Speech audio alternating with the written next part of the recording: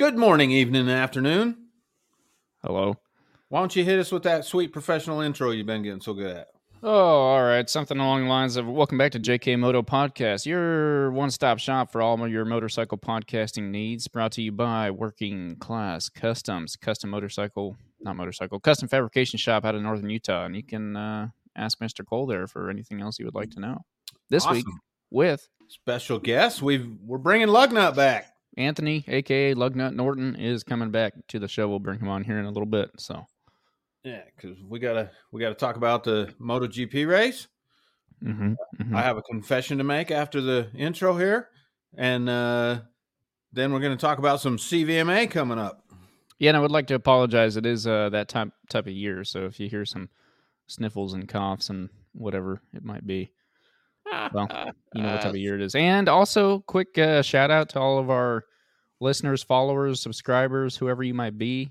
We appreciate you guys. We just hit 400 subscribers on YouTube. So if you're listening to this on something other than YouTube, we do have a YouTube channel. We put not just the podcast on there. There's some other good motorcycle content on there. So make sure you go hop over Working Class Customs on YouTube. Check that out. And if you're listening and maybe you got a weekend free or something like that and you want to watch the show, you can always watch. We're not a show per se, but there's a little bit more if you watch than just listening. So yeah. I have dirty hands again. Yeah, we'll get into that in a little bit. So should we roll the intro? Roll the intro. All right. Yesterday at one point I was in sick.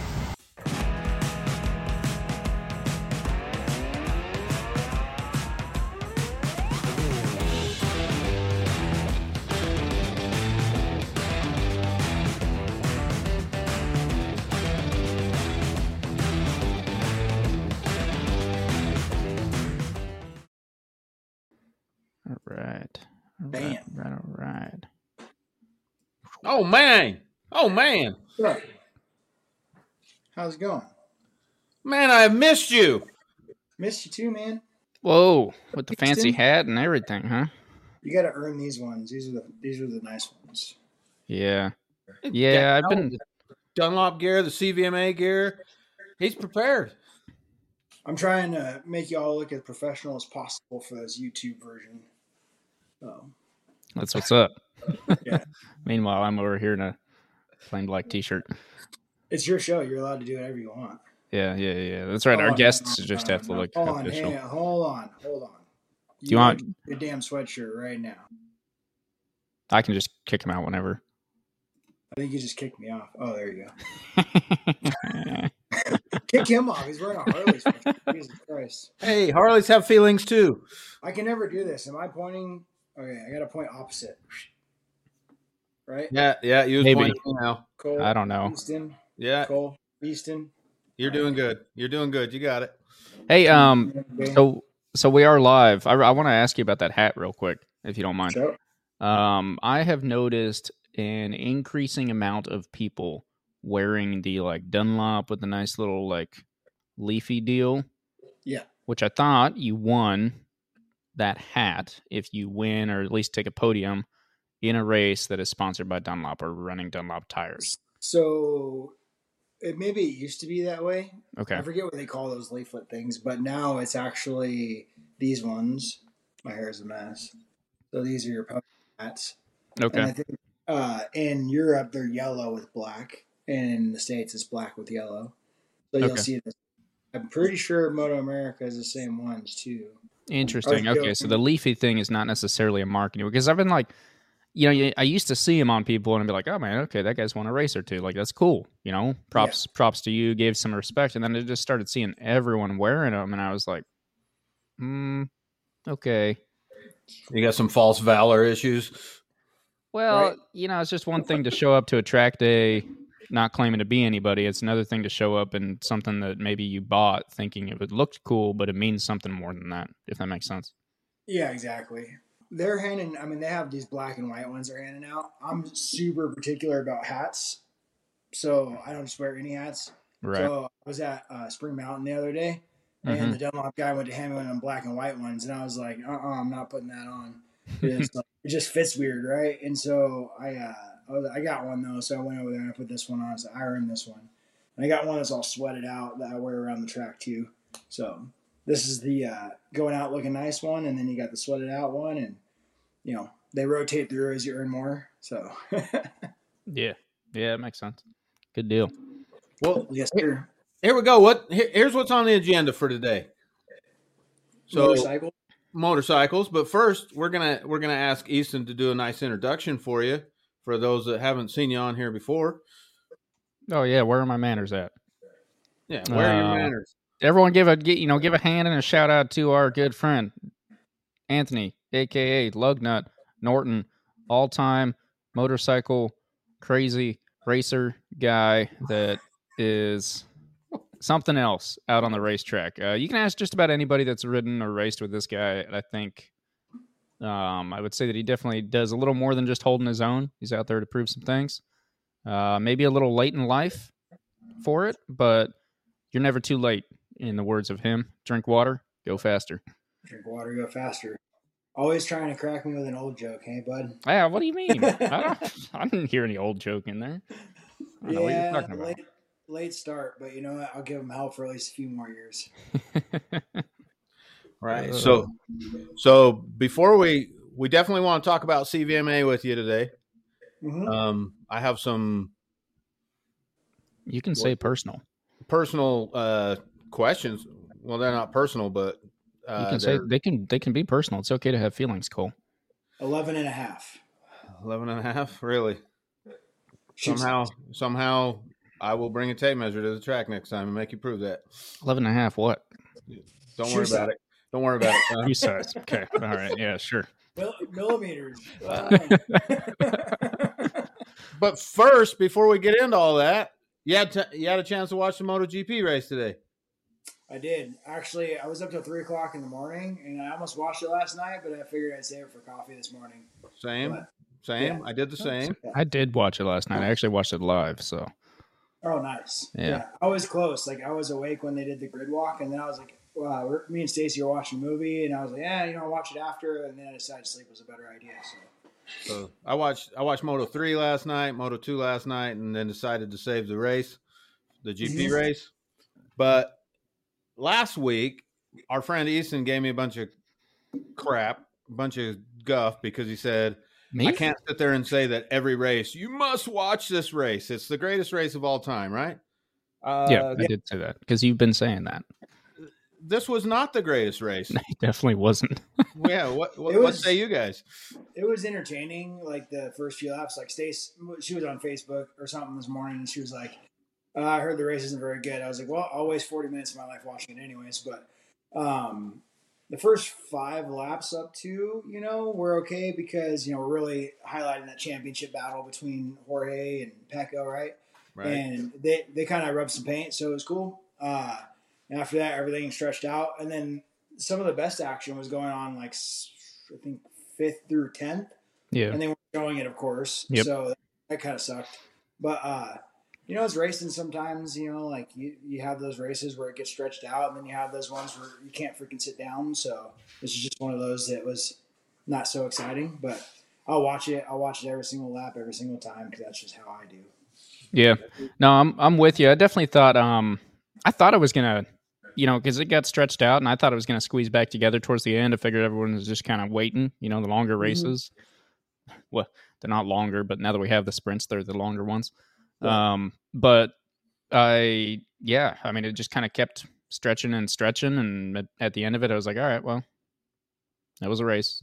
So I do wonder, it would be interesting to go back. We've mentioned this before, I'm sure you've heard, but if you could choose your own camera, if you could just pick the camera that was on that 5th through 10th battle, I wonder if there was a lot more action there that we were missing, because there seemed to be. There was some position swapping. I think I can't remember if it was. I think Bez finished 5th, and then Fabio 6th, right? But Bez stayed right there. But the guys just behind him were swapping spots. So it was pretty wild. But we didn't see it. I'm just watching on scoring, right? So what I thought would be cool is they have like all the onboard cameras, just like interactive, right? Like, so I could choose, I want to watch an onboard from Bez, or I want to watch an onboard from Fabio, and I could watch that as I wanted to, right? Like, that would be some neat technology. So if MotoGP's listening, or Moto America's got a long way to go to catch up with MotoGP. Just they got to have more than 2 cameras. They got to have a camera on the bike, period. Yeah.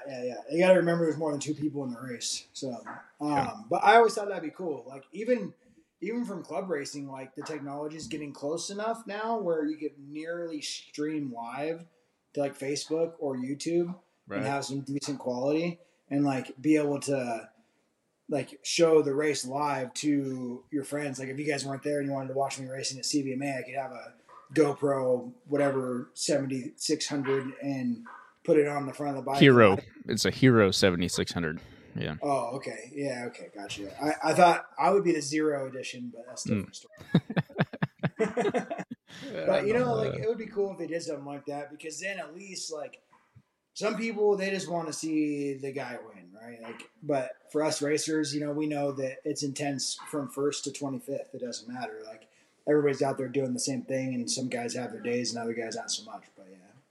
Yeah, I would argue even maybe not live, but open it up afterward, right? Like when you go back in to watch the race on the app or wherever you're watching it, if you're paying for their streaming service and everything else, give me all the cameras, which that's a lot of, if you look at it from a technology standpoint, that's a lot of data to have available. I think that's the biggest issue, but that would be sweet. That would be super cool. Like I'd love to go back through and be like, this guy was cool. I want to just watch his race the entire time. Or even if you look at it from a racing standpoint, possibly if you're racing on any of the tracks that they're on, might give you a little bit more insight to how they're riding. Yeah, for sure. There's actually some cool videos. Like onboard helps a lot. Like I post onboard videos on YouTube, and if you've never been to a track, it's going to help you a little bit. It definitely helps you after you've been to the track, right? Like when you see it in real time. So I tried to use a couple onboards from like Moto America that I found at, I think one was Barber, if I remember correctly, and I think it was Cam Bobier when he was still on the attack bike. And then you get back and it's like, what is? Oh, give me a second. Sorry. Oh, that's Easton. Yeah. All mine bite and don't bark. Well, I was gonna say, I didn't think you had a bunch of big hairy animals. No, you see, I got this guy right. How's it there? That's Jack Miller hanging out on his tree. Yeah, those were mine. Sorry. You made me lose train of thought. Neighbor dog decided to bark, so my dog said, "Whoa, there's a dog somewhere in the world. Better let the world know." So that's funny. It's like the All Dogs Go to Heaven movie where like one dog barks and then like every dog around the world starts barking. I don't think I've seen that, but that's pretty good. It is before your time. It's for us old people. Yeah. That's the issue. So I didn't actually watch Moto 2 or Moto 3, but Acosta won the championship, which was pretty much expected. He was pretty much done. I was bummed that I'm kind of pulling for Jorge Martin to win the championship.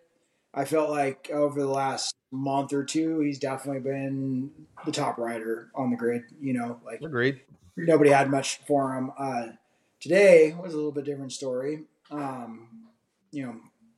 Anea out of nowhere, right? Great for him. I think he did well there last year. And then Alex, he won the sprint race and then P2 in the main race. So that's pretty rad. So it was good to see that from Bastianini. Oh yeah. I felt kind of bad for him. As far as Jorge Martin, you know where my stance is on Jorge. And it's not because I love Pecco by any means, but with Jorge, it had to start coming back to reality at some point. I mean, my hell, he's won the last 5 sprint races.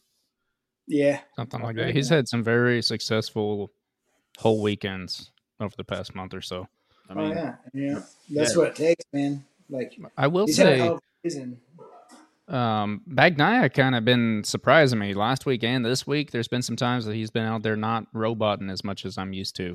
It's been kind of refreshing to see the top guy on the top Ducati do some things that we haven't seen the Ducati do before because he passed Martin on the outside today. That's what I'm saying. It was like that move specifically. I was watching it. I was like, okay, all right, maybe he can make this bike do some stuff. Yeah. And then trading paint too. Like he was not letting go of that spot. Pecco wasn't. So that was that part was exciting. I wish I could have went on the whole damn race. That would have been pretty rad. Yeah. But, how about that the food tray on Saturday on the sprint? You guys see that? Oh yeah, I saw that too.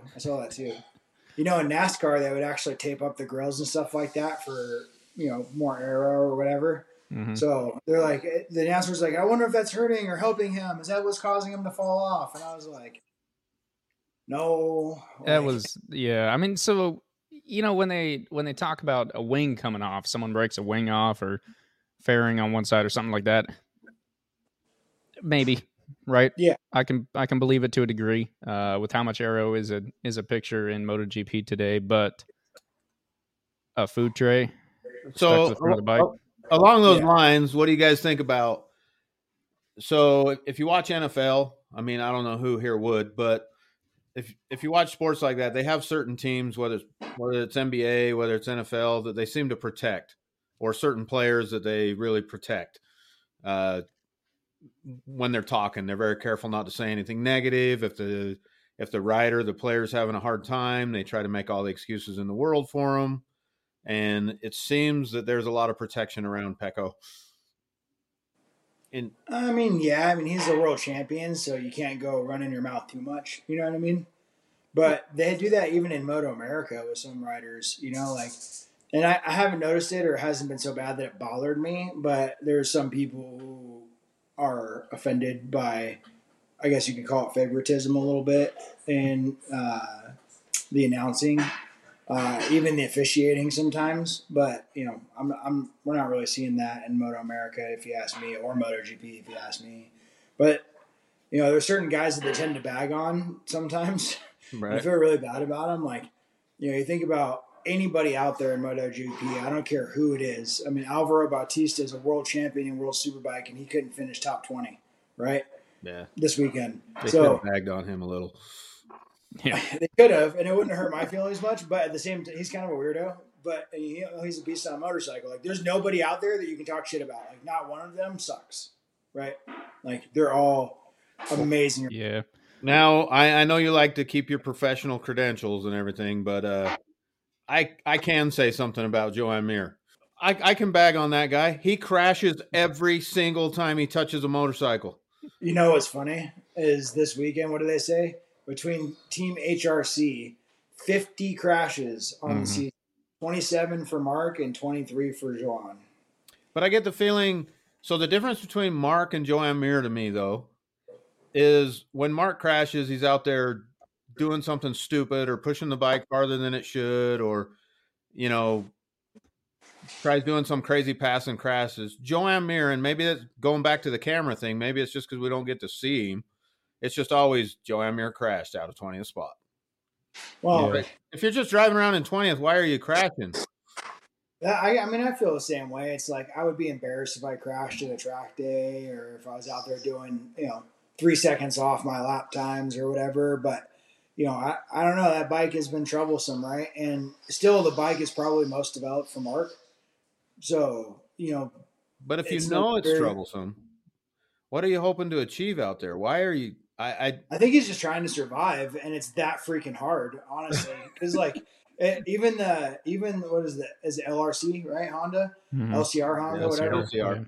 Yeah. So even those bikes, I mean, they hit the deck all the freaking time too. I think Honda collectively probably has more crashes than all the other manufacturers combined for the season. I wouldn't doubt that to be a fact. I'd like to fact check. Yeah, you argue why. Almost sounds like you're arguing why even ride. Alex Rins did that. Yeah, he's gone. Well, Alex Rins probably had the most success as of recent on the Honda until he got hurt. I thought that if anybody was going to make it work, it would be him on the LCR bike, honestly. And I'm bummed for him. Dude, I like Alex. He did win COTA, so I mean the argument could be made that he did make it work. But was that this year? That was this year, right? Yeah, he won COTA, and then he had the big injury, but. If you guys didn't see, he actually went and had an additional surgery. Is why he's not on the bike again. Good. I hope he gets to take care of him. Yeah. He's going to Yamaha, right? Correct. Factory. He's taking Morbidelli's spot. A bit of him and Fabio. Yep. So let's. About that, hold on one second. Go ahead. It'll come back to me. I was just going to say we should pick on Easton a little bit about. My opinion keeps changing about old Golden Underwear, and that deal he had going, trying to follow Morbidelli. Since you brought Morbidelli up, dude, that's what I was going to. Yeah, it's too much. It's too much, Easton. It's too much. I know. Honestly, I'm not going to pick on Houston about it, but like the announcers brought up a good point during qualifying or whenever it was where they're talking about qualifying, and they're like, "Hey, look, like, you know, if somebody makes it that obvious that they don't want to get followed, you know, like they're just going to like cancel the lap on the guy following." And I'm like, that would be great because, and I get it. Like sometimes it's nice to catch a toe, but to be that like ridiculous on track about not even riding because someone's behind you or because you're behind someone and playing those stupid games, like, dude, just go run a lap, man. You know, like it's annoying as a fan to watch it. It's like, hey, I want to watch you guys get out there and like do what you do best. And I understand that they gotta, like, Mark's having trouble with the bike and it's probably easier to gauge if he's rolling behind someone. But nonetheless, like, either have that conversation ahead of time. Like I've had that at club races when we're qualifying. Like, hey, you know, like, can I follow you for a lap? I don't worry about me being back there. I'm not going to hang on, or maybe I will, but I'm going to go out behind you if you're okay with that. So there's ways to do it without like being annoying, and it's getting to the point where it's almost dangerous. Like I think it was Martin, and somebody was behind him, and he jacked on the brakes, and they almost rear-ended him. You know, and I was like, dude, like this is getting ridiculous. They should definitely do something about it because it's almost unsportsmanlike, and like it's kind of a bad image if you ask me. It's like get out there and ride the damn bike. I agree. It's funny for a minute, but it gets to be just too much. Did you guys see what Jack had to say to him? Mm-mm. You guys catch that? It was on social media somewhere, but they ride around on that stupid trailer to wave to the fans. Oh yeah. Yeah. So when they were on the trailer, Jack said, "Hey, Mark." Mark's standing halfway down the trailer or whatever. He's like, "Mark." Mark looks at him and he goes, "Why did you do that to Morbidelli?" He goes, "He obviously didn't want you following him. Why did you do that?" And Mark was trying to like show what Morbidelli was doing. I don't know. You guys seen he was like pointing at the ground? Mm-hmm. Yeah. And he made some comment like he was telling me to follow him like a dog. And so I did, you know, and I'm like, that's not what he was saying. Yeah. Obviously. And Mark knows that. Right. I know that. Morbidelli knows that. Yeah. He's playing stupid, but it's almost like what do you call it? Like when Jack did the whole like pay me thing, like Jack's taxi service or whatever, when he was like pay me for your tow. That was funny, but Jack was like, and that's part of what I like about Jack. He's like, I don't give a shit, follow me then, whatever. Like I'm going, you can keep up. Right. But you know, I don't know. The whole thing's gotten a little ridiculous. I'm kind of burnt out on that whole game. Like I personally, as a rider, never do that. It's like I want to go out there and just. I want to put my head down with some clear track and put down the best lap that I can. And hopefully everybody else is kind of doing the same thing. And we'll file into where we need to be, you know. And come race time, all that shit's out the window anyways. I mean, I get it. MotoGP, like, everybody's so freaking close that having, you know, a second row start versus a third row start is definitely advantageous. But it is. You know. Did you catch old Jarvis saying that he said something along the lines of, "We will not have the Ducati's pace. That's just too much to ask." No, I didn't hear that. No, so they were doing an interview with Lynn Jarvis, the head of Yamaha at the moment. They're like, you know, how's your weekend going? Just a classic pre-race interview. And they're like, so what do you think your chances are? He's like, well, we did okay in qualifying. We've built the bike up. We've got better this and better that, but we're still lacking here. And I think it's I don't remember the exact word, but it doesn't make any sense to ask us to run a Ducati race pace. So we really need to figure out our qualifying. And it was just kind of interesting to hear him. Like, it was one of the first times that I've heard someone just, no, this is actually exactly where we are, not beating around anything, not being like, oh, you know, we got to figure some stuff out, but we're doing our best. He just said, we figured some things out. We obviously have more because we're not there yet, but this is what's wrong, and this is what you can expect. And it's too much to expect us to follow and keep up with Ducati during the race. So if we don't figure out qualifying, we're not going to make it. And it was just super clear to cut to the point. And I like that. And they actually had a decent race today. I think they went 6.8 or 5.7 or something weird like it was that. 5th in the race. So Fabio 5, Morbidelli 7. So that put Bez 6. Okay. Mm-hmm. That's not bad. I mean, Morbidelli too, right? Like we kind of expect Fabio to be doing something like that, even though they're struggling. But Morbidelli up to 7th is good. So. Yep. Yeah, the bike is definitely. I mean, you can watch them on the straight with the Ducati. They have figured something out. From what I heard, it was mostly acceleration that they're lacking. So if they don't take their corners perfectly, then they're left in the dust. But if they can figure out the line, then they're okay. So, and that track is I don't want to say swoopy, but it kind of seems to me like it'd be slightly advantageous to the Yamaha. I know it's got some downsides, but and also I don't know if you guys noticed, but most of the tracks are like 130s, 140s, right? Like these lap times were 2 minutes. It was a long race. It was a 40-minute race. Yeah, and only 20 they laps. usually are. I think they try to time them to where they end up being that long. But, notice like some of the tracks recently have been 28, 26, 28 laps. This one was only 20, big, long track. It's pretty wild. I didn't really pay attention to that. Like after riding Moto America this season, all the lap times of all the tracks that we were going to were like, except for Road America, which I missed, but like they're a minute and a half. I love that. That's nice quick laps, right? There are more laps when the track's shorter. But most of the tracks I'm used to riding, we're talking about like minute 40s and stuff like that, 145s and up. So it's kind of a breath of fresh air. I like the short laps. There's a track in Vegas that, not the one that you guys have ridden or you have ridden. Have you ridden Vegas, Houston? I have not. Okay. It's not the one you've ridden, Cole, but the Wera configuration is like a shorter version. And so they don't race here anymore, but it was I think I did a 1:16.9. Like that's crazy. Like on a practice, like in a 15-minute session, you can do 12, 13 laps in a 15-minute session. That's pretty rad. That's pretty good. So you said you do prefer the shorter ones then? I do, yeah. Like the long tracks are cool, whatever. Like Coda was a super long lap, right? And a lot of turns, but like I don't know. Like I like the shorter laps where you can hit more corners. You get to see the track more times consecutively. I feel like it comes together a little faster sometimes that way too. So. Okay, yeah. So better for especially for you where you're in your Moto America career, you're seeing things for the first, maybe second time, but a lot of the tracks it's your first time out there, so it helps you learn it a lot quicker. Exactly. Well, next year I was looking at the calendar, 5 rounds for Stock 1000. New Jersey is the only one I haven't been to. Mm-hmm. So 4 out of 5 tracks at least I've seen before. All of them only once, but at least I've been there before, as opposed to trying to learn something new every time I showed up this year. So yeah, I'm excited. Barber, the Ridge, Laguna, Brainerd, and New Jersey. So it's a fun schedule.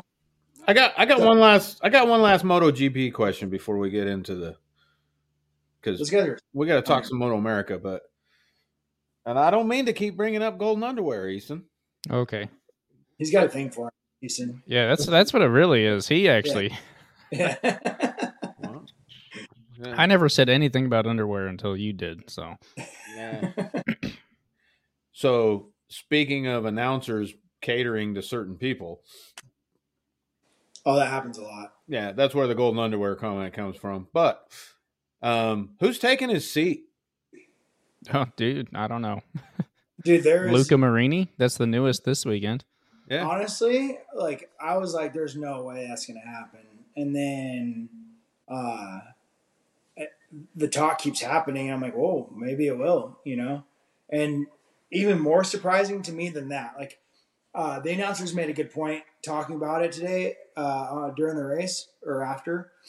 Because they were talking about how he's a smart guy and he likes the development side of things and everything. I'm like, well, like maybe he's looking forward to the challenge or whatever. But even more shocking, if they do that, they're talking about Furman Aldeguer getting the Ducati ride.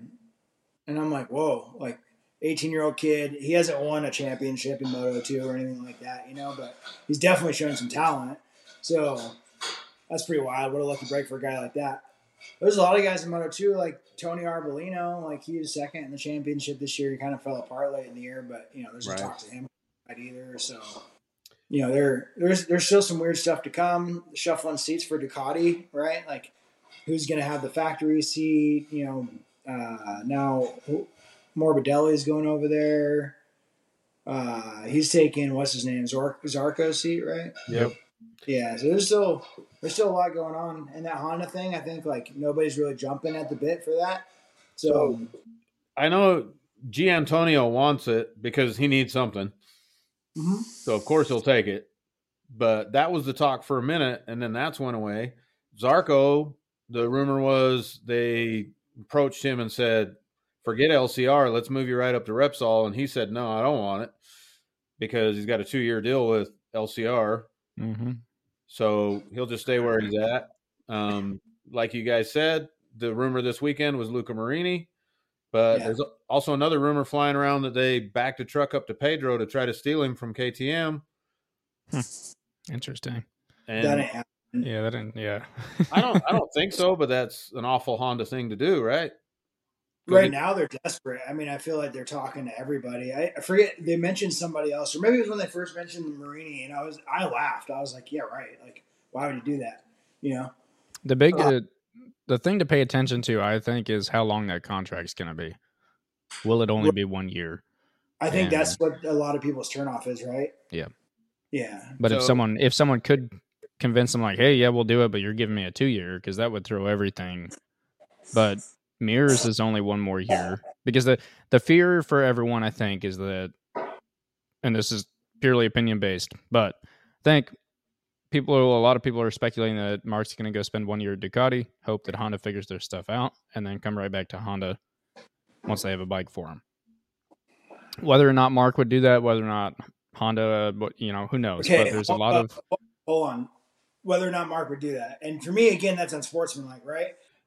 I don't want to say nothing bad about Luca. I got no quarrels with the guy, of course. But I mentioned last week, obviously he's got a guardian angel on his shoulder a little bit. We just have to be real. And the fact that he's got to sit there on that bike, not showing much results, he's got to ride in MotoGP longer than anybody to have no results. But he's finally starting to have results. The guy's he's coming around. He's pretty good. He's on a great bike and whatever. But in my opinion, I don't know. I don't mean to keep going back to football, but sometimes you mentioned earlier, Anthony. You mentioned earlier that everybody there has a lot of talent. Like armchair quarterbacks, we can sit there and say this guy sucks or that guy sucks, but obviously they're all better than any of us, right? Most of us. Yeah. Yeah. But Easton got their number. We get you racing, bud. So, but the thing is, sometimes I think in the whichever sport you're talking about, they don't have enough time to develop. Like if somebody comes in and has one bad year, Remy Gardner, he comes in, only gets 1 year and gets kicked to World Superbike. So do I think that Remy Gardner in the right situation couldn't win MotoGP races? I think he could if it's the right situation, but sometimes you don't get that chance. So the only thing I'm saying about Luca is he's got that opportunity more than a lot of people get the opportunity. He's got it over and over again. I think he's done well. I mean, he's done better than a lot of other folks, even the whole time he's been there, like on average. Like if you look at his average finish or whatever, it's probably close to top 10, which that's not bad. He's not winning championships, but he's had some good rounds, some pole positions. I'm pretty sure he's had a few of those. And but those are all like recent with the Moonies. So I mean, if you look at if you look at the start of his career, I think there was multiple chances for him to just be out of the sport or World Superbike or something like that. But the Guardian Angel, in my opinion, has kind of kept him in there, and he's got more. Yeah, he's got. Yeah, because they're related. Yeah, that's his half brother. Weird Italian stuff. So, and I'm not blaming that because I know I'd help my brother out in certain cases, and I'm sure he'd do the same for me. So I don't have a problem with that happening, but I think he's got so much seat time that he's actually starting to really get it with all those opportunities. So, but to throw Luca on a Repsol, a 1 year deal, let's say, it's probably going to, I mean, he'd have to hope his brother took him back. Well, it would destroy anybody, honestly. Maybe not, but that's what everyone's seeing, right? You put Alex Rins and John Muir over there, which are both very talented riders. They did very well on a Suzuki. Joan Muir had a championship. Alex Rins was always known for playing around and going kind of nuts, maybe dumping it in second place in the second to last lap here and there. But beyond that, very talented guys. You could even look at Paul Espargaro. I don't know exactly where he sat before, but it wasn't terrible. And everyone's like, yeah, it'll be so good to have him back on a KTM because he really just had a terrible 2 years. You could even look at Alex Marquez and argue that for him. I know, we've got our own opinions of all these different people. If you look at anyone that's gone over to Honda in the years the Mark has been there, no one's been able to ride that bike. And so they come out looking not as good as maybe they actually are. I really think that you're right. And I think that with Mark leaving, I mean, when Mark was gone, they just were waiting for him to come back, right? Like injured or whatever. But with Mark leaving, I think it's an opportunity, So like Honda, I know it's different with production bikes, but they just released an edited version of the Pirate bike. Yeah, they get bigger wings. Bigger wings, and then they actually moved the engine in the chassis. I didn't know that part. I haven't actually looked into it yet. Huge. That's a big, big change, right? And so they've been struggling at World Superbike, and they've been going fast. They just haven't been putting up results. So there's a lot of chatter on the production bike side of things. But if they're putting that type of money and time into the production bikes, then they're definitely still worried about their race program, right? So they're definitely going to try and do what they can for, MotoGP, because that was kind of the concerning thing is like if they're not putting in the effort into the race program anymore and they're just kind of riding it out, what can we really expect? It's kind of like Suzuki. They just pulled the plug, but, Yep. We'll see, man. I'm excited to see what next year brings with some fresh blood on the Honda and see how that goes. Because right now, Mir's still under contract, right? Correct.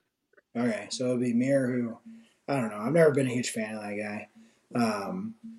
So it'll be Mir and whoever ends up landing there. I'm sure Mir's probably going to do a lot of the same no matter what they do with the bike. He's not going to be anything special. So, well, I agree with you, but that's what a lot of people are saying is, oh, they still got Mir. They still got a world champion. So Mark's gone. No matter who they put on the other bike, Joan Mir by himself without the pressure of Mark in the other side. I'm like, no, man. He crashes from 20th every week. Yeah. I mean, maybe the bike's unrideable, but like I mean, he had a good year when he won the championship, and he's had a few sessions. A consistent year. It was a good year. I'll take it. Like even me, like the guys I race with, I can't always beat some of these guys. They're way more talented than I might be, but if I'm right on their heels every round and they make one mistake, that's all it takes, Right. But of course you want to beat them, right? And at that level, you expect people to win races, and Mir just has never really done that. So, all right, yeah. What you got? I was going to move this to Moto America because I got some comments, questions, concerns. CVMA. You keep saying Moto America. Okay. Oh, all right. We got to take a quick pit stop at Moto America. Okay. Before we talk about you, did you see Kayla Yakov got one of those Ducatis? Yeah.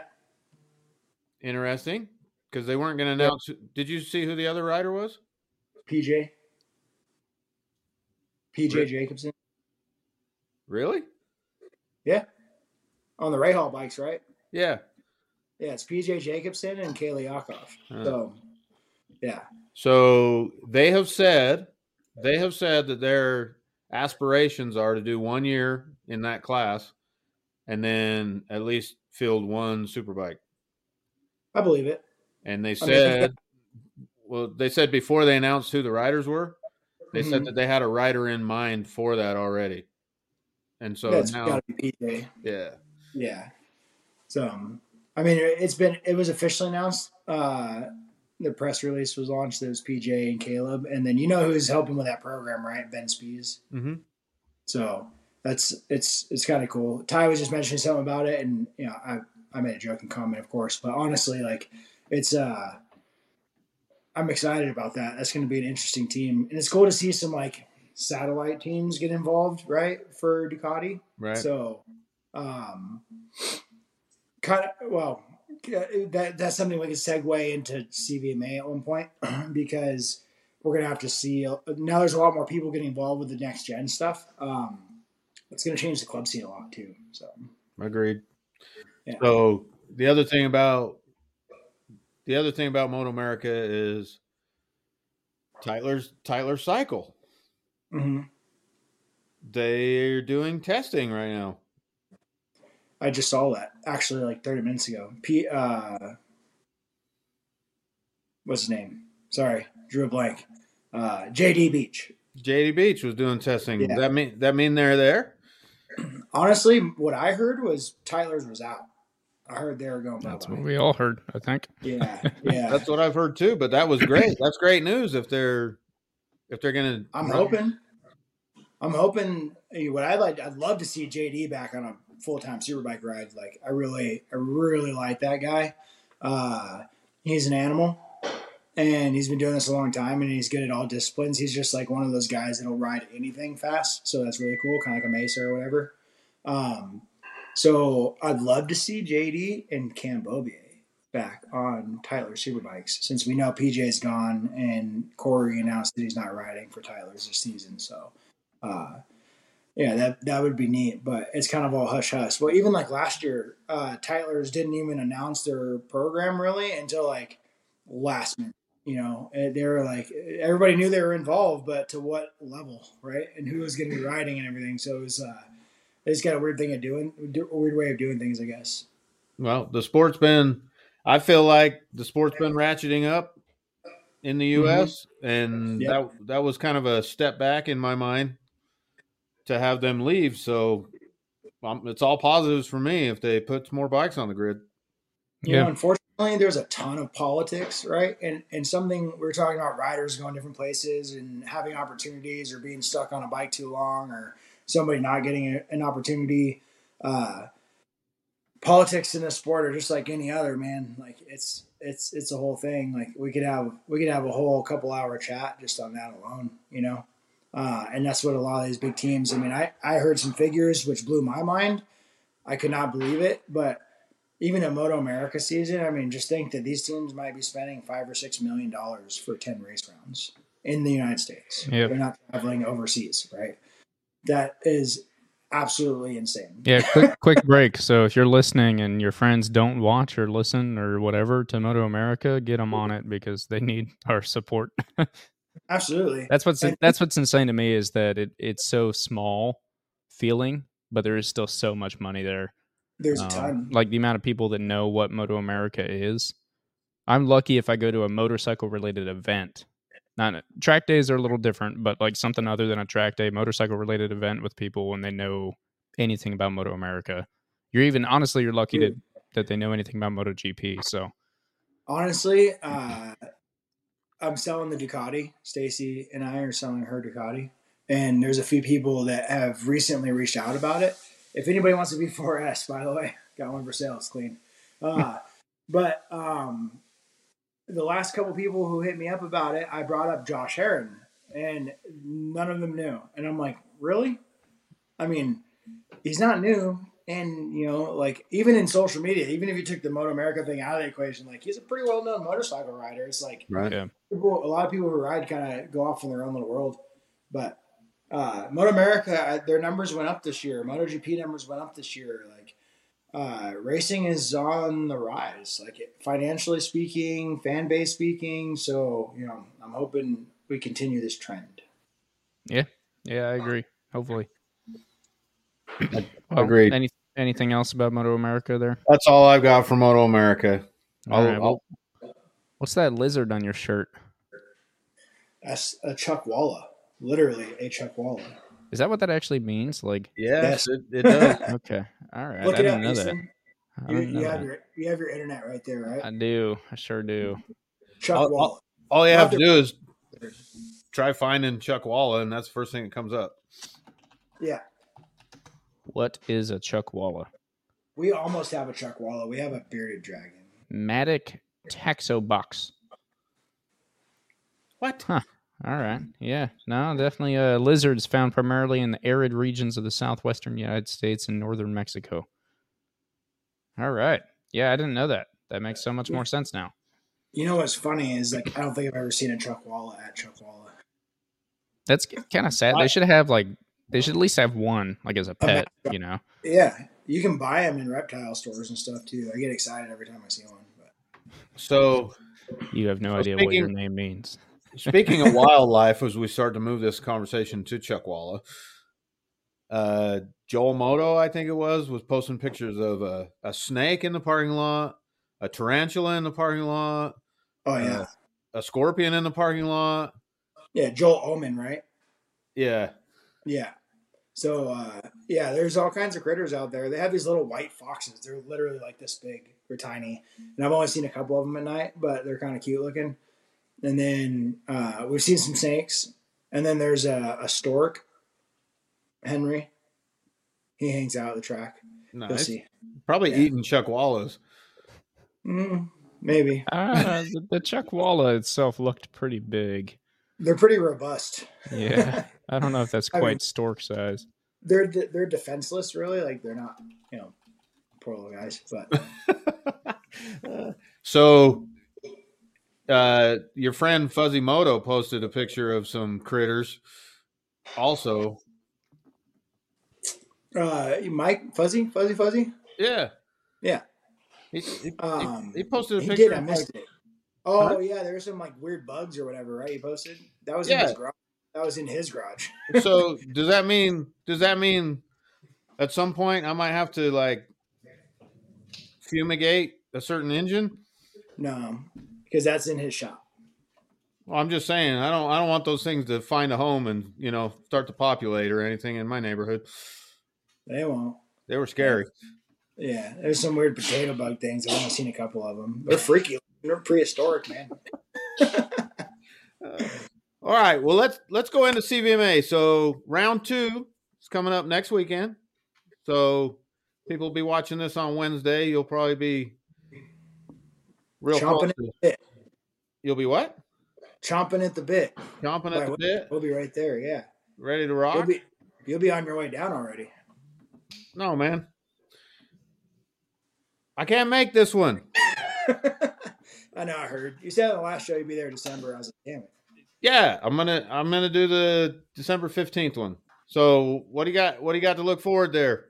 What was the turnout before? What are you expecting this time? Oh, one of everything. So the first round, it's funny because Utah is the same way, right? But the first round, the last round can be a little short on attendance. But man, we had some huge grids. I think some people got a little turned off by the open bike shootout. It's hard to justify spending extra money and extra tires, knowing that there's a few guys that are going really, really fast. But I kind of talked to everybody out of that. I was like, hey, you're only going to get better if you join in. So the shootouts are the premier races, right? And CVMA has a big purse. So if you're kind of fast and you got a white plate and you want to go race for some money, CVMA is where it's at. They're giving $3,000 to win the open shootout, which is a heck of a lot for a club race, right? That is a lot. And they pay down the fifth. And I think it's $2,000 in the 600s, but they also pay for middleweights and twins. So you have 4 different shootouts that are paying classes. But now they have other sponsorships too. So you've got Apex Assassins that sponsors the Formula Open class, Rider Gear, Super Sport Open, the California Superbike School has a sponsorship for the highest points scoring rookie expert this season. And so as the season's going on, we're adopting more sponsors as well. They just announced another sponsor. I'm sorry, I can't remember who it is at the moment, but there's another class sponsor that came in, and all these class sponsors are divvying up a little bit of cash, and knowing what we know about racing, it ain't cheap. Like we said earlier, maybe we're not spending $6 million, but most of us are racing off of paychecks we earn Monday through Friday. So every little bit. Be careful. That's what I've been turning in on my taxes. I won't. I'm not saying you. I'm saying me. Yeah, it definitely costs $6 million. Yep. I can almost. And I don't make any money. Yeah, I think it was either last year and the year before that. I made all right money, like with the contingency and especially the CVMA purse money. Like, if you win all 6 or 7 rounds, I mean that's 20 grand. Shootout money, that's not bad, right? Right. That is not bad for club racing. Where I think I can't speak for it, but I never imagined there was actually any money to be made. Now I don't know if that's enough to pay for what you're spending in tires alone, maybe, but that's why he drives the brand bike he drives. Yeah, that's fair. Parts are cheap. Part of the reason. No, because they have contingencies, and every other. That's the main reason. Yeah, every other company better get with it. Yeah, I mean BMW has contingency. There's just a more expensive program all around, but they do have some good contingency. I think Kawasaki is just a little bit more consistent. So like Kawasaki, like I go to Utah, there's times I'd show up there and make $3,000 in contingency alone. So that's not bad.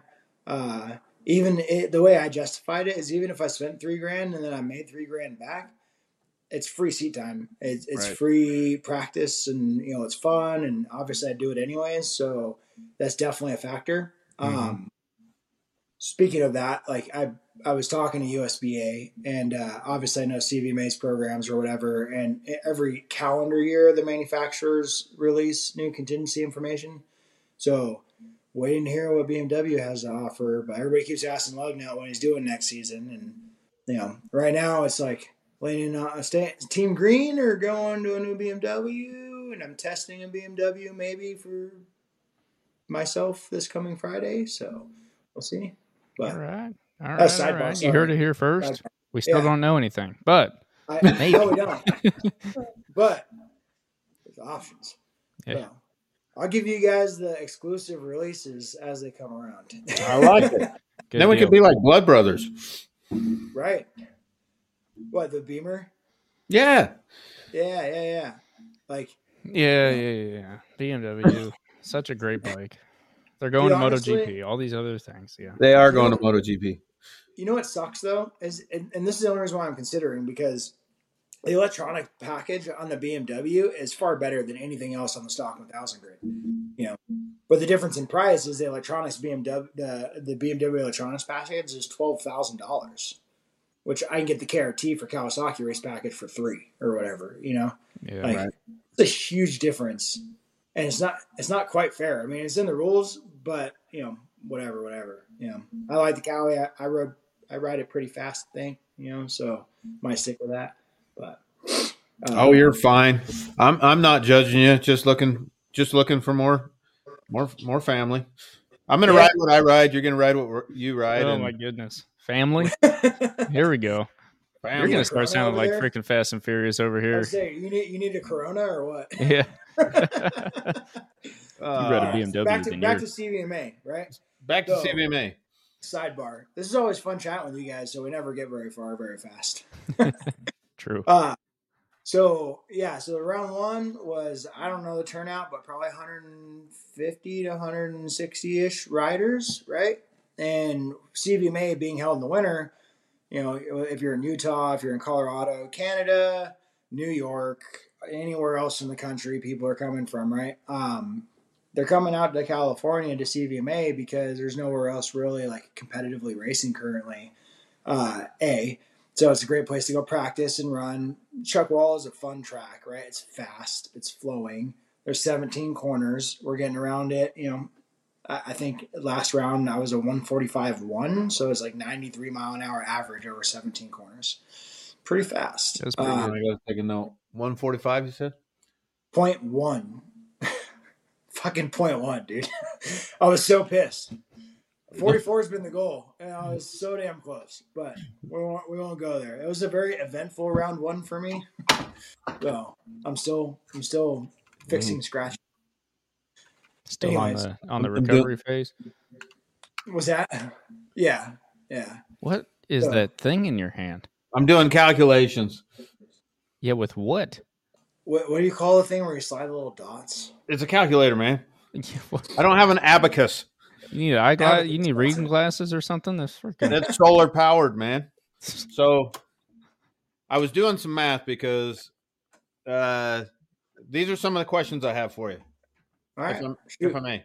So as a guy that unfortunately can't make it with you this weekend, I fully anticipate seeing you mid-December. Mm-hmm. I have some questions about the format. You know what the USBA format is? Yeah. Help me out. You always tell me how easy it is there, but as I look at it, Easton, I don't know if you've looked at this, but I haven't. Step 1, I don't know the track that well. So, of course, I want to do the track day before. But in looking at that, the track day is split between, you step in and correct me anytime, but it has A and B plus, B minus and C. It's 2 different groups with Apex Assassins on the Friday before. So I'll go ahead and step in real quick. Yeah. So Dunlop, Racer's Edge, they actually host a Thursday track day. So if you or anyone is able to have Thursday off and interested in riding with a less packed track day, Thursday's an opportunity. Racer's Edge. Racer's Edge, they're the Dunlop provider for the west half of the United States. Okay. So if you Dunlops anywhere, they're coming from Racer's Edge. They're based out of Vegas here. I'm just making sure I catch that for links down below. Yeah, of course. Thank you for that as well. Dale will appreciate that. So Racer's Edge, they have their Dunlop distributor and they host a Thursday track day.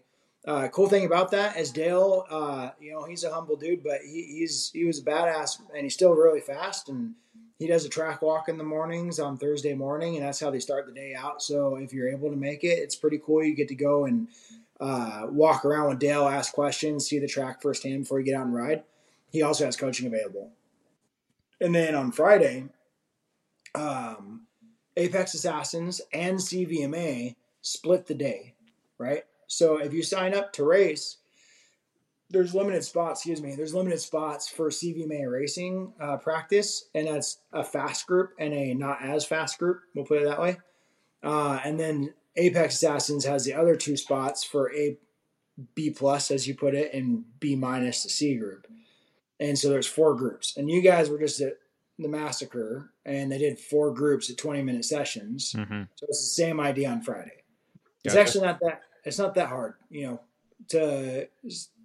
to stay up with or whatever. So I'll have Easton text me before I'm supposed to go out. Yeah, cool. I'll be the schedule keeper all day. I print a schedule for Apex Assassins for that, by the way. So it's easy to keep track of. Do I get to park by you? Yes. If you don't. Why did it take you so long to answer that? That's offensive. Because it's not my choice. So because of this. Are you big timing me right now? No, I'm forced to do certain things. I have a spot, and so do some other people. But I got you covered. I got you a spot right in front of me. So you're good. Okay. I got you. That's fair enough. I feel like I got a little bit big time, but not at all. No. It's rules I didn't make.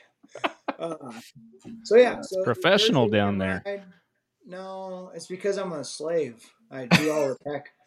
I do tech inspection for CVMA. Obviously, you see the shirt here. I'm a tech inspector. In the pits, I seen. I do in-pit tech, and I do our regular tech, and then we actually have a parc fermé for post-qualifying, post-shootouts to make sure everybody's playing by the rules, since we're offering up a big chunk of change. So you'll see me and a few other familiar faces doing that, and make sure your bike's good, because otherwise I'm going to burn it to the ground, all right? Really? Oh, okay. All right. It's big time me again. That time I did, yeah. Hey, my bike's CVMA, if your bike's not up to code, it gets burnt to the ground. I'm not a rule breaker, you know that. Play nice, like it's, But here's the deal, so round 2, we're gonna have 200 motorcycles, right? Like, seriously, like we give you every chance in the world to have your stuff right, but like we need everybody to be on top of it for us to be efficient and get everybody taken care of in a timely manner, right? Yeah, so, yeah. But this week I got 5 questions, because there's a bunch of people coming from Utah for this November round, and all these guys know me, and they're reaching out like, how do I do this? How do I do that? I'm like, I have a bunch of pictures of my own bike saved, and I'm like, do this and do that, like make it look like this, and you'll be good. So, well, tell them to watch this podcast, because we're going to go through it a little bit. Well, we're going to share this on CVMA as well, so there's going to be some eyes on this one for the upcoming round. So, speaking of which, we'll go into that. You got your Thursday and your Friday. This round, I think Racer Group sold out. So if you're going to ride, you got to ride with Apex. And by Wednesday, we might be sold out as well. So sorry if you're just now seeing this, but you should have known better. You guys do that a lot. Sold out? Yeah. Well, especially CVMA. I mean, like I said, there's 200 motorcycle racers going out there. So if you're looking to ride the track day, you really got to be on your toes. And then racers are known procrastinators anyways. So, it's just definitely sold out. Busy. I am not a procrastinator. I'm going to sign up for the December one as soon as we get done recording this. As soon as you answer some of my questions. Yes. So that's Thursday, Friday. And then this round, we have qualifying. So Saturday morning, you'll have 2 10-minute sessions, very similar to USBA. They're both going to be qualifying sessions. But unlike USBA, you're qualifying for all of your races. So whatever you can lay down in your qualifying sessions will determine your good positions for the weekend. And then they have a full schedule of racing, probably 16 races or so on Saturday. And then Saturday night, we typically, I try to help with this a lot of times if I have time. But we try to put together some sort of organized event for the club. So this Saturday we'll be doing 619 knee draggers. Randy, he's doing a barbecue. We're going to have like a little Friendsgiving kind of thing. Watch the MotoGP sprint races. And then we're going to do fireworks. So it's always something fun at CVMA besides just the racing. Like, we're definitely one big family. So, yeah, should be good. And then Sunday's money race day. So Sunday you get a quick practice session straight into racing, and then shootouts are kind of in the middle of the day. Starts to thin out after that because it's a long day of racing as well. But, yeah, that's a breakdown of the weekend. Okay. So a guy that, has all the time and money in the world. Me. Well, that came out wrong. That came out wrong.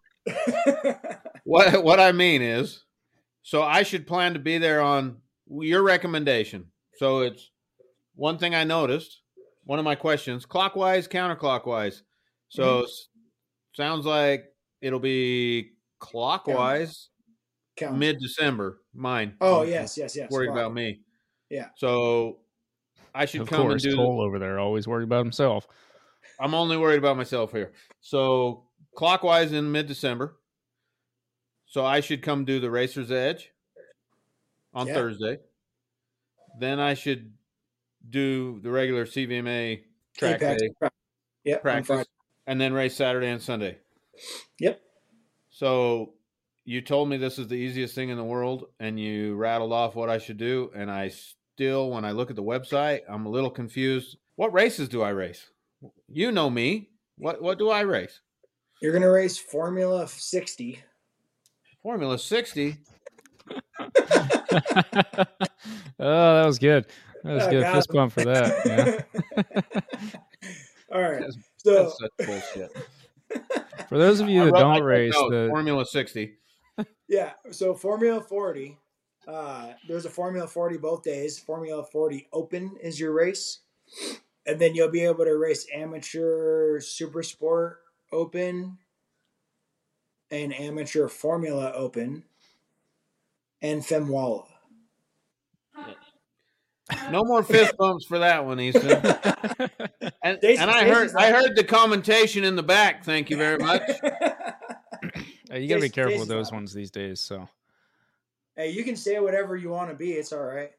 We're all threatening. All of us are threatening to, identify as a woman for one round and just go out there and hold down the fort in Chuckwalla. Okay. Set some lap records and then they never get beat. No offense to anybody listening. I'm just kidding. Whatever. Yeah. It's like a 49. The last I don't know anyone racing that could definitely outride me, so I'm not. The last thing I would want to do is race Chuckwalla. The last thing I would want to do, and that's because I know for a fact there's some people that could beat me in that group. You know Mal Dobbs, right? Yeah.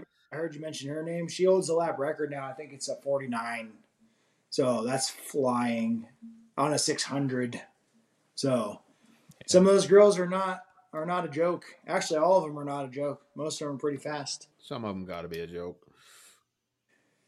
I don't know, man. There's jokes everywhere. So Formula 60, Amateur Super Sport Open. What was the third one? Amateur Formula Open. And how do you? And you have to sign up for the people listening that might be coming from USBA. You have to sign up for each individual race. Yes. So USBA is one fee, race everything you can, which I kind of hate that, but we are not that way. So registration for CVMA is a $50 registration fee. First race is like $70, and every race after that goes down in price, if I remember correctly. So that's kind of how it works for us. So the more you race, the more you save. Yeah. But you're still spending more. Kind of. On everything. On everything but tires, right? Honestly, like, what is it to race USBA? It's like $290 if you. It's $300. It's $290 if you do it ahead of time. So I think it was only $300 for me to register for my races. That's not bad. So it's about the same price, And in my opinion, it's definitely. God, I gotta be careful. CVMA is.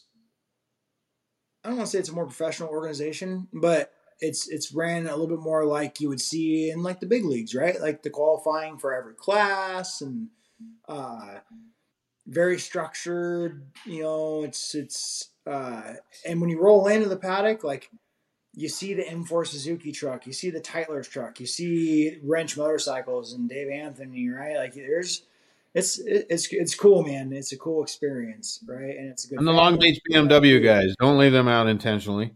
Who? I don't know. Some Long Beach BMW guys. Oh, that's Jeff. He's one of our Apex assassins. So, yeah, he's there with us. I'm just trying to stick the BMW. Oh, he gets a parking spot? Yeah, because he also has one of these shirts. Backwards. Yeah. You just get to get one of the shirts. So Jeff is my next door neighbor for CVMA weekends. You're gonna be our neighbor as well. So don't. No, then in that case you have to get a BMW. Me? Yeah. I have always been the black sheep. I don't know if you can say that. I have. Okay. Yeah. Don't get me started, dude. Don't get me started. I'm the last person you want to take down that road. Oh, anyway. We don't need the editor working overtime. Editor. All right. CVMA. So more I think. What type of people do you see out there? Which I'm not. The weird way to word that, I guess. But besides Keanu Reeves is what he's asking. No, but it's one of the few places in America that you can race motorcycles in the winter. Correct. Mm-hmm. So how many big time guys are out there throwing down? Quite a few. Round around, quite a few. I mean, you guys know I rode the Altus bike this year, so they knew of me because they came and tested. They come test every year for a round or two, typically at CVMA. So teams like that will be there. M4. Some of their guys have raced with us, but they do testing out there. Attack isn't going to race there, but they sometimes do testing there. Let's see. I mean, there's tons of privateers that show up, and there's definitely some factory efforts that come by and do testing or racing at CVMA. So you never know who you're going to see.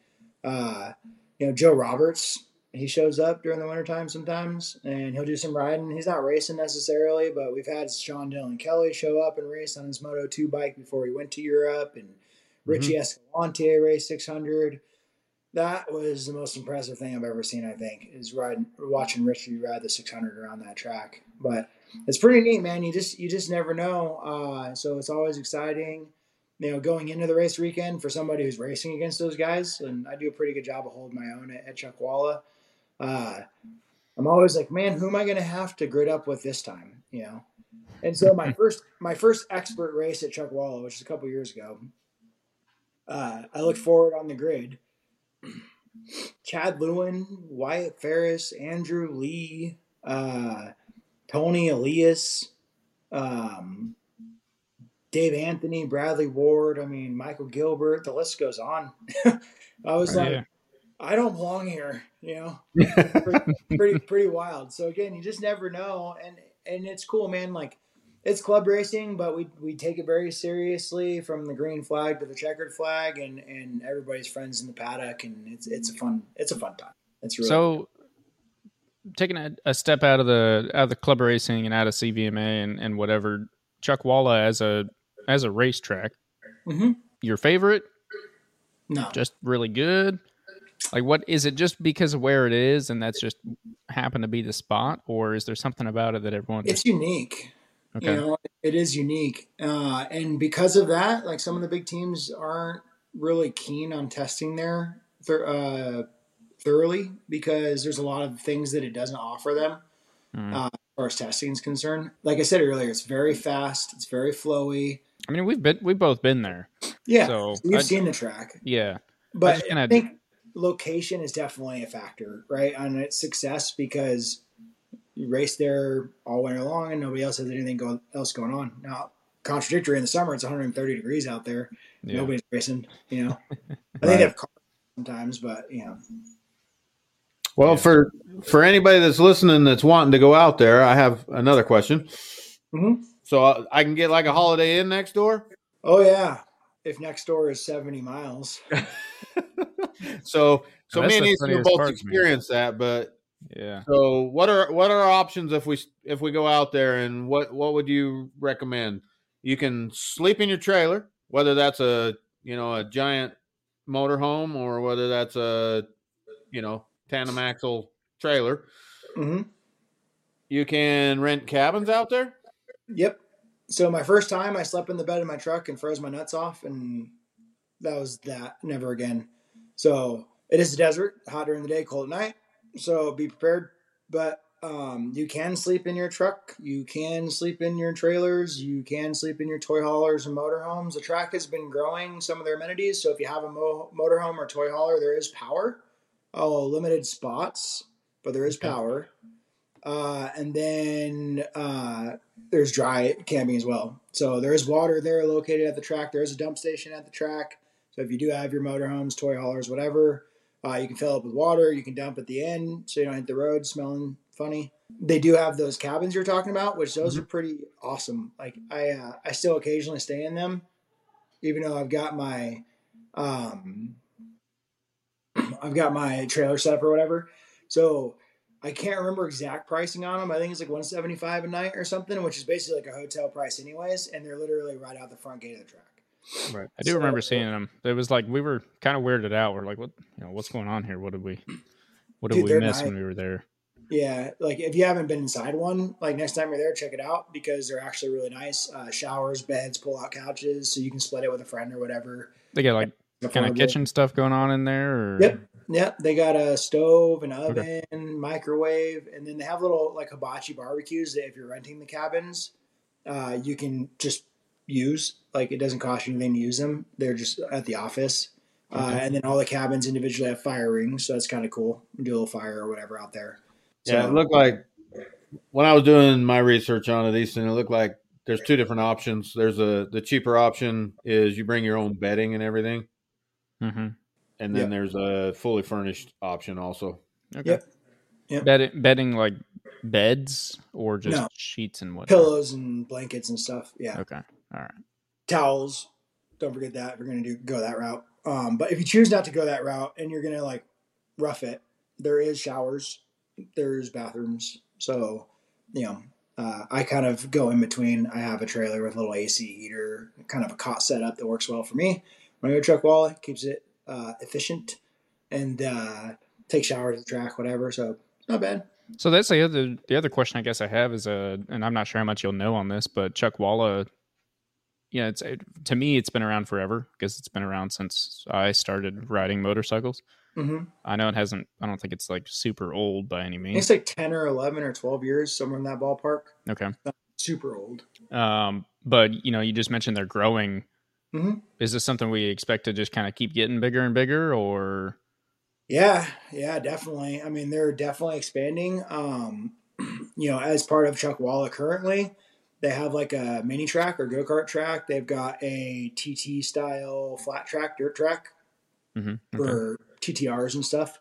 And they are talking about expanding and adding either more track to either like add a separate configuration to, or a completely separate track. So these are plans. The track in the last few years has gotten some new players involved, ownership wise, and they have contributed a lot to help bring the track around. Not that it was bad before, but just to kind of keep going up and up. So I think part of the deal, and this is sidebar, but there it was on a huge chunk of property. Like there's a shooting range, there's a landing strip for airplanes or whatever if you're balling like that. But if you want to fly your bikes in, yeah, exactly. There's a few people that do this, even at Chuckwalla, by the way. But there's not a huge chunk of property, so I think they leased out a bunch of the property to a solar company. So there's a ton of solar panels out and around the track out there. It's in the middle of the desert, perfect spot for it. So I think they're making a lot of money back that way, and that's how the track continues to improve and advance. And then CVMA as an organization, it's a unique relationship, right? Because CVMA is Chuckwalla Valley Motorcycle Association, so they don't have to rent the track from Chuckwalla. They are Chuckwalla, but it has different government leadership, right? Mm-hmm. So that's part of the reason why it's so successful. But even CVMA has made changes over the last couple of years with the shootouts and purses and some tech stuff, and organized. And our buddy Cowboy is the operations manager, Jay Tanner race director. So these guys are really pushing hard to build a very professional organization. And everybody who's on staff for CVMA, they're there because they want to be, not because of the incentives. Trust me. We just make a difference in the world. So that being said, one last thing I want to touch on, just for everybody listening, if you've been following along the world of super sport, or Moto America's super sport, next gen, right? Yep. Gixxer 750s and Bill Motored R6s and whatever else there is out there to play around with. All these next gen bikes. So right now, I mean, if somebody's paying attention, they're not legal for club racing because there's no real club for that. Like these guys have to race up, which means they'd have to race with the 1000cc bikes. And sure, the riders are definitely talented enough to do that, some of them at least, but it's hard racing depending on the track, going against 200 horsepower when you have 140 or whatever. So, but a lot of the organizations are prepared to properly officiate those rules. And so CVMA is taking the first step. So we're the first ones in the nation, maybe, I don't know about the world, but who are offering next gen classes for super sport and middleweight. Partly because we have a lot of that Moto America traffic that comes to us in the wintertime, right? We kind of had to offer that, but we also don't want to shortchange the guys who are running stock 600s and R6s. It's not fair to them to have to compete against a V2 that's in the next gen bike or whatever. So we have scales, we have a way to regulate the electronics. We're legit. So anybody listening out there want to race their next gen V2s and Gixxer 750s or whatever, there's a home for you at CVMA. Pretty cool. Oh yeah, well maybe I'll have to make my way down there then, because that has been one of my personal kind of questions, not for anyone else, but mostly for myself. Is just I've been on a Gixxer 750 since I started, and I love that bike. But I'm like, do I want to race with 1000s, or do I need to drop down to a 600, or do I just need to bite the bullet and go up? So that would be kind of cool. Yeah, now you can, and even. I mean, technically speaking, with the Gixxer 750s to do next gen, it sucks because you got to spend $10,000 for the throttle body, whatever, however much it is. But we know people are looking into it. Yeah. So we have a list of every single one of those throttle bodies that's out there because they all come from the same place, so we know everybody's bought them. So it's easy for us. We don't have to pull a gas tank to check and make sure. And the reason why. Some people, you go to USBA, they don't look at tech like a bike being legal for anything. You run what you brought. It doesn't matter. There's guys out there running full-blown super bikes. But they're not putting up any money. And so things change when you put up $3,000 for a win. Right? Agreed. I'm hoping the USBA and some of the other clubs follow suit, because if you look at it, CVMA, CRA, I guess maybe AFM. Yeah, AFM. And a lot more other clubs I've been seeing MRN, Colorado, they all have some sort of incentive to racers financially, right? Like anything that we can do to make it easier on ourselves, a little bit of a race win or podium cash out, whatever, like it helps. So hopefully we'll see some of those changes for USBA too next summer. It would be cool. That would be sweet. Yeah. What else we got on CVMA? How many people drive 70 miles to the Holiday Inn? Some. Actually, some do. So I've considered it once or twice. I think we know what your plans are. Hey, man, I'm a platinum premium gold. That's what I was going to say. You got to keep the member points up. Dude, get the cabin. I'm telling you. Are you coming solo or is wife coming too? My better half will be there. Good. Yeah. She's always there. Get the cabin, dude. I know it's out of pocket, but like for $300 or whatever for, if you want to stay Thursday night in the Holiday Inn and stay one night and then come back Friday, Saturday, stay at the cabin, do it. Like, I think it's a cool experience. Get the fire ring, you're under the stars, you ain't got to drive that far. You can go back and forth and take showers and come back up for the festivities or whatever. It's cool. I dig it. Cool. You could also get a motorhome, How about Easton drives to CVMA with his motorhome and we have a place to sleep? In December? Yes, sir. Oof, let me calculate the fuel cost that I just spent driving to Arizona. It's about the same drive. It's only like 2.5 hours further. Yeah, I think it was actually, I looked it up when I got there. I think it was 4 total. Yeah. Yeah. So, yeah. This year, probably not. But next year, he's going to be full-fledged race license. Is that the deal? Probably not. Absolutely not.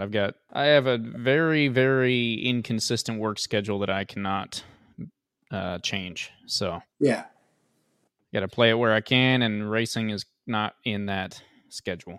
Kind of a bummer. You got me excited for a second. Yeah, so like in 2 years, and then he'll be old enough we can make old jokes about him. True story. Yeah, I'll be 22. So old. 22. I'll be able to drink. I'll be dead before I can call you old. It's true. That's what happens when you're actually old. Yeah. Anthony's bluffing. Don't fall for that 22. What? Don't let him get away with that. He ain't that damn young. I'm not that old. I had no idea. You look like you're 12. I'm sorry. Why you're not laughing? No, he didn't think that was funny. Who, me? Sorry, I've got also other things happening. Yeah. He's got all kinds of responsibilities at the moment. Yeah, it's been a day. So, I apologize. All right. So, closing thoughts. My thoughts are, I wish I could be there with you guys. Good luck. Thank you. My thoughts are, we got to make another bet because I've been told not to bring this up, but I think it's been long enough. You owe me dinner. I do. And I planned on taking you to a really nice place in Phoenix, but I had seen when I couldn't make it, so I was super bummed. Yeah, I figured it was you just trying to avoid the dinner part, so it's okay. I took it wholly personally. I only took it personally, but it's all right. I get it. The only reason it didn't happen because my shit was broken. I'm just saying, it ruined my perfect season. Like, like this guy beat this guy, and I'm like, dude, I won 2 out of 3 races with a fucking bike that was bouncing off the ground. Okay. All right. What do you want? Maybe. Can you tell it's still too soon? It's still bitter. It's obviously still too soon, but I'll be bitter until we go back next year. Just saying. But right. I do owe you dinner, and I will pay up on that. Well, anyway, just I like to get it on record. I think we've put Lugnut on our own little personal pedestal at least. I mean, you've got the cabinet back there to kind of show that a little bit. But what type of time are you trying to run? What's your goal for this year? Just so everyone knows what they get to come for. I have an uphill battle this round because last round I went 145.1 on new tires. First round back, and that was a PR. So that was really good. It was only by a couple tenths, but the goal has been 44 last season and this season. And last season, a lot going on. I couldn't put it together, but damn, to be that close, like, that's obviously the goal. So 29's in Utah, 44 is the CVMA, 44, 9999999. I don't care. I just want to see it. All right. So you guys know I don't drink, right? Yeah. Right. You guys know I don't drink. I have a bottle of Crown Royal in the kitchen, and it says Project 44, and it's been going to the track with me for the last 387 days or something like that. And When it happens, I will have a drink of Crown. All right. Oh, so, man. Are you okay? Okay. So now I have to think about this. Because I'm rooting for you. Mm-hmm. But after that story, I don't know if I'm rooting for you to do that mid-December. It's one drink. Fair. Well, but that means for him, he's done the next day. Oh, yeah. Are you going to polish it off before me? I can't crack the bottle and not finish it, but I'm not going to finish it. Yeah, that's true. I can help. Okay. I figured it out. We're back. We're rooting for 144s. You and my buddy Nick Nevin will. You guys haven't met Nick. He was supposed to come out to Utah, but great guy. You guys will help me out with that one. Actually, I think my whole crew is a bunch of whiskey drinkers, so you may not have to do too much work. All right. I like it. All right. Well, I think that's about all I had. Anyone got anything else? Thanks for having me on again, guys. Yeah. Thanks for coming. Good talking to you. I miss you this off season. See, I'm the only one in the frigid north. Yeah. Yeah, it sucks. Hey, it was in the 50s today. See, that's cold for me. Yeah. Yeah, yesterday and today it's only been mid 50s, so it's been nice and cool. It's also rainy, so gross. All right, well, hey, if you're still listening, thanks for listening. Make sure you go check out CVMA. Go follow Lugnut on Instagram. I don't know if you have any other shout outs you want to throw out there for yourself. No, we're good, man. Dunlop Tires, thanks a lot. Apex Stats mentioned it, and CVMA, check it out. Some great action at CVMA. You guys talked about watching club racing, and it's exciting stuff. So anybody out there, SoCal, Southwest area, come check us out. Yeah, and honestly, anywhere else in the country, if you need your winter motorcycle fix, that is the place to go get it. So, true story. Head down there and have a great time. All right. Yeah. Okay. Cool. Thanks, guys. See you later. See you next time.